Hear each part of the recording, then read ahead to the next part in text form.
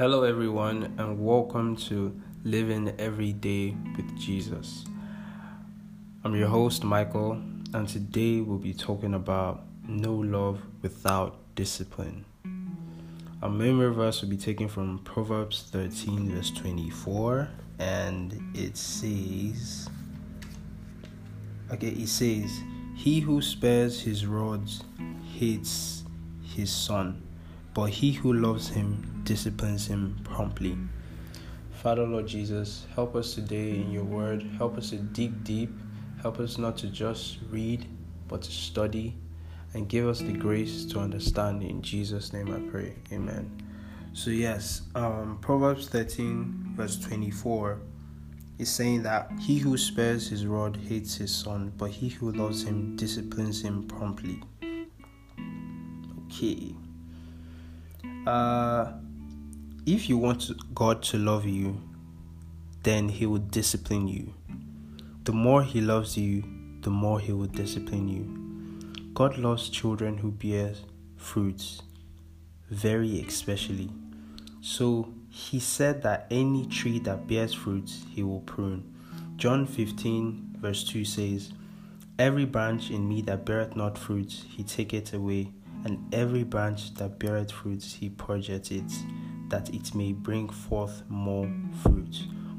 Okay, I think, for example, everybody says practice makes perfect, but sometimes that practice brings pain, in the sense that a ballet dancer will have to practice on her toes or his toes every day, every night, every hour of his life or her life, and it might take a lot of pain. I watched a movie where a ballet dancer was peeling off her toenails. That's painful. Same thing as a keyboard player or anybody that has a talent or any skill. You have to prune yourself to become better. Just like the word of God is telling us today. It says, Every branch in me that beareth not fruit, he taketh away, and every branch that beareth fruit, he purgeth it, that it may bring more fruit. Okay, John 15:2. The purpose of pruning and discipline is to make you bear more fruits and become even greater in the realm of the Spirit. If God disciplines you whenever you do something wrong, you should rejoice, because it means that you're special to him and he would not leave you to be destroyed. Sometimes kids, like a lot of us, we hate correction. Like a lot of young people hate correction, typically because we feel like we know it all, so like you shouldn't correct us, like we know what we're doing. Okay, so the Bible says in Proverbs 3 verse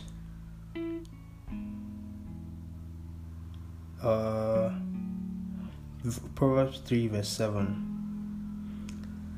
Do not be wise in your own eyes, fear the Lord and depart from evil. Most of us think we're really wise. Like sometimes I think like I'm pretty smart, like I should be able to figure this out on my own. But the thing is, trust the Lord in all your ways and lean not unto your own understanding. Because sometimes we know, like I said before, we think we know what is good for us, but we actually don't know. So when we trust the Lord to prune us, to correct us when we go wrong, okay, we should rejoice. We should be happy that we have someone to correct us. Because, the popular Psalms, the Lord is my shepherd, I shall not want. He leadeth me.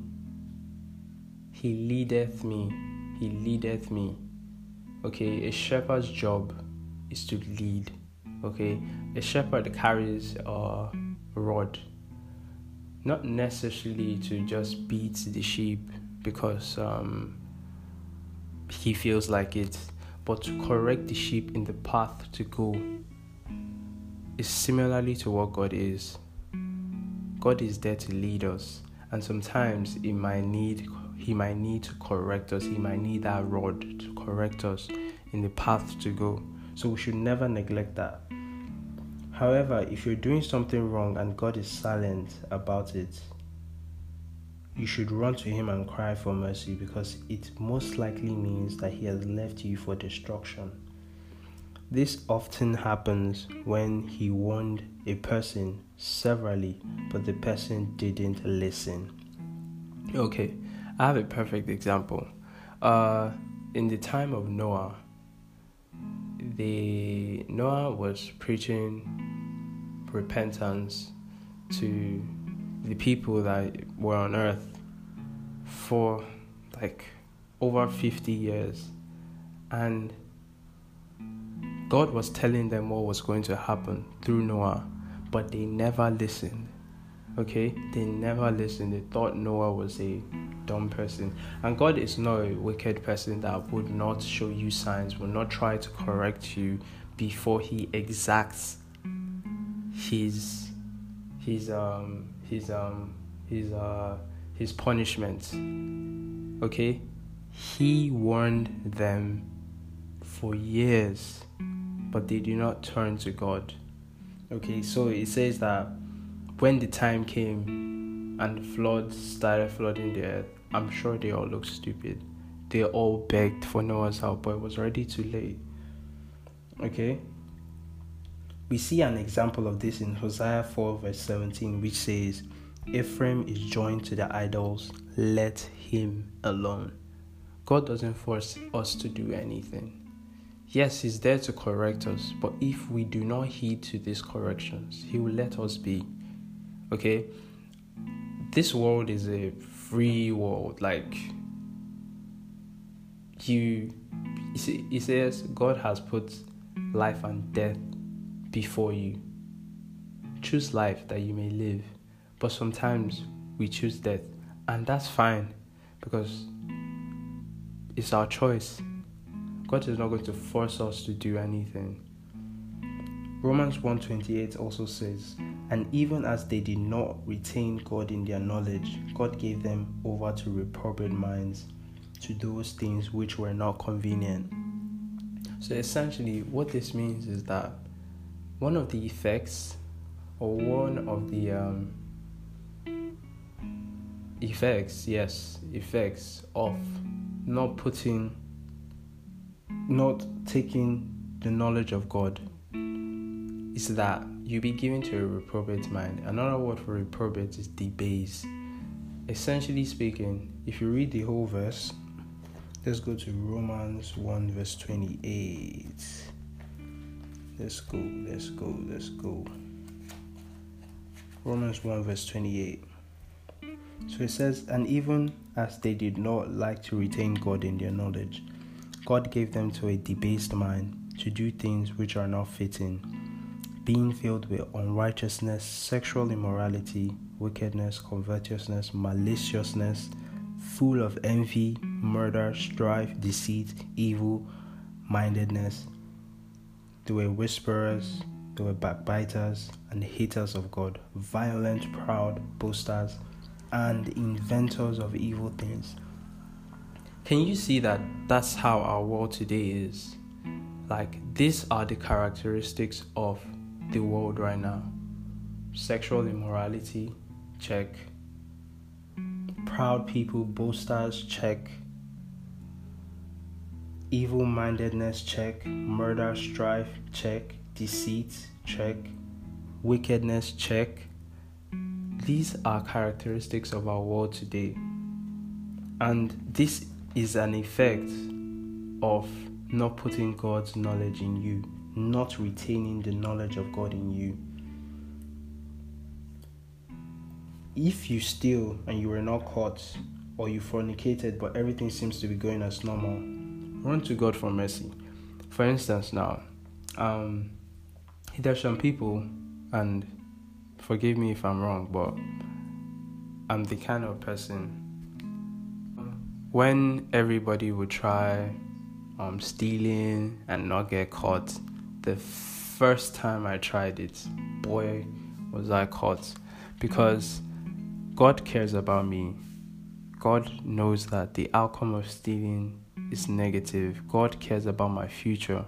But sometimes we tend to follow people that are doing it and they're not caught. And we say like, I swear I might as well do it. I don't know if you have had that experience before, that you try something for the first time and immediately you're caught, or immediately judgment comes or something like that. But that's fine, because God cares about you. So run to God for mercy, because He's probably left you in the hands of the devil. If you fornicate and everything, or you steal and everything is normal, don't continue your sin, because there was no repercussion or chastisement.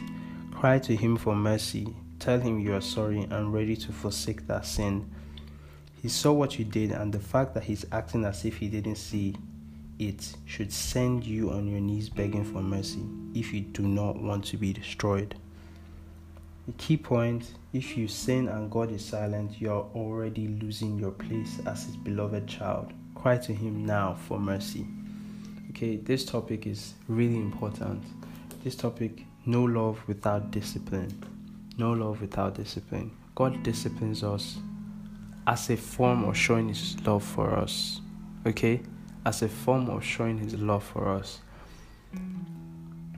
The fact that there are rules and regulations in this world doesn't mean that they are negative to us.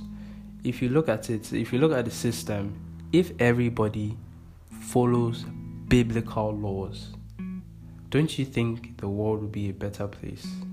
Don't you think we would exactly have the Garden of Eden on earth, heaven on earth? But the thing is, most people don't follow those laws. Most people don't live right. Most people are not doing what they're supposed to do. So we should not contribute to that. God is disciplining us. We should stand out and accept that discipline. Okay? So the key point again: if you sin and God is silent, you're already losing your place as His beloved child. Cry to Him for mercy. So to that one person listening, if you're sinning and it seems like nothing is happening, you're living a good life.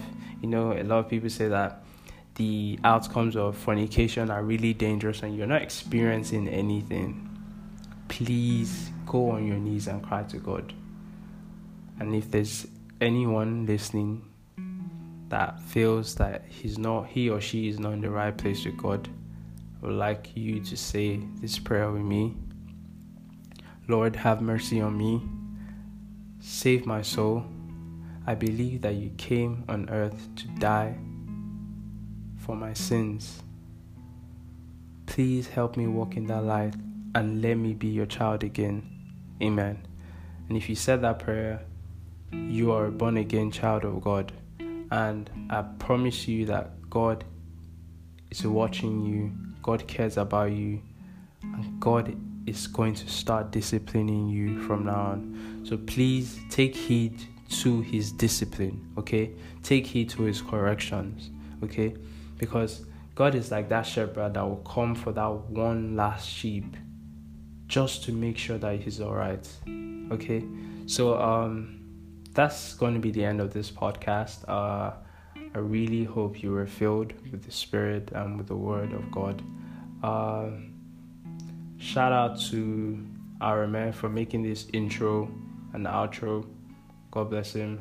And yes, so watch out for the next episode. God bless you and have a nice weekend.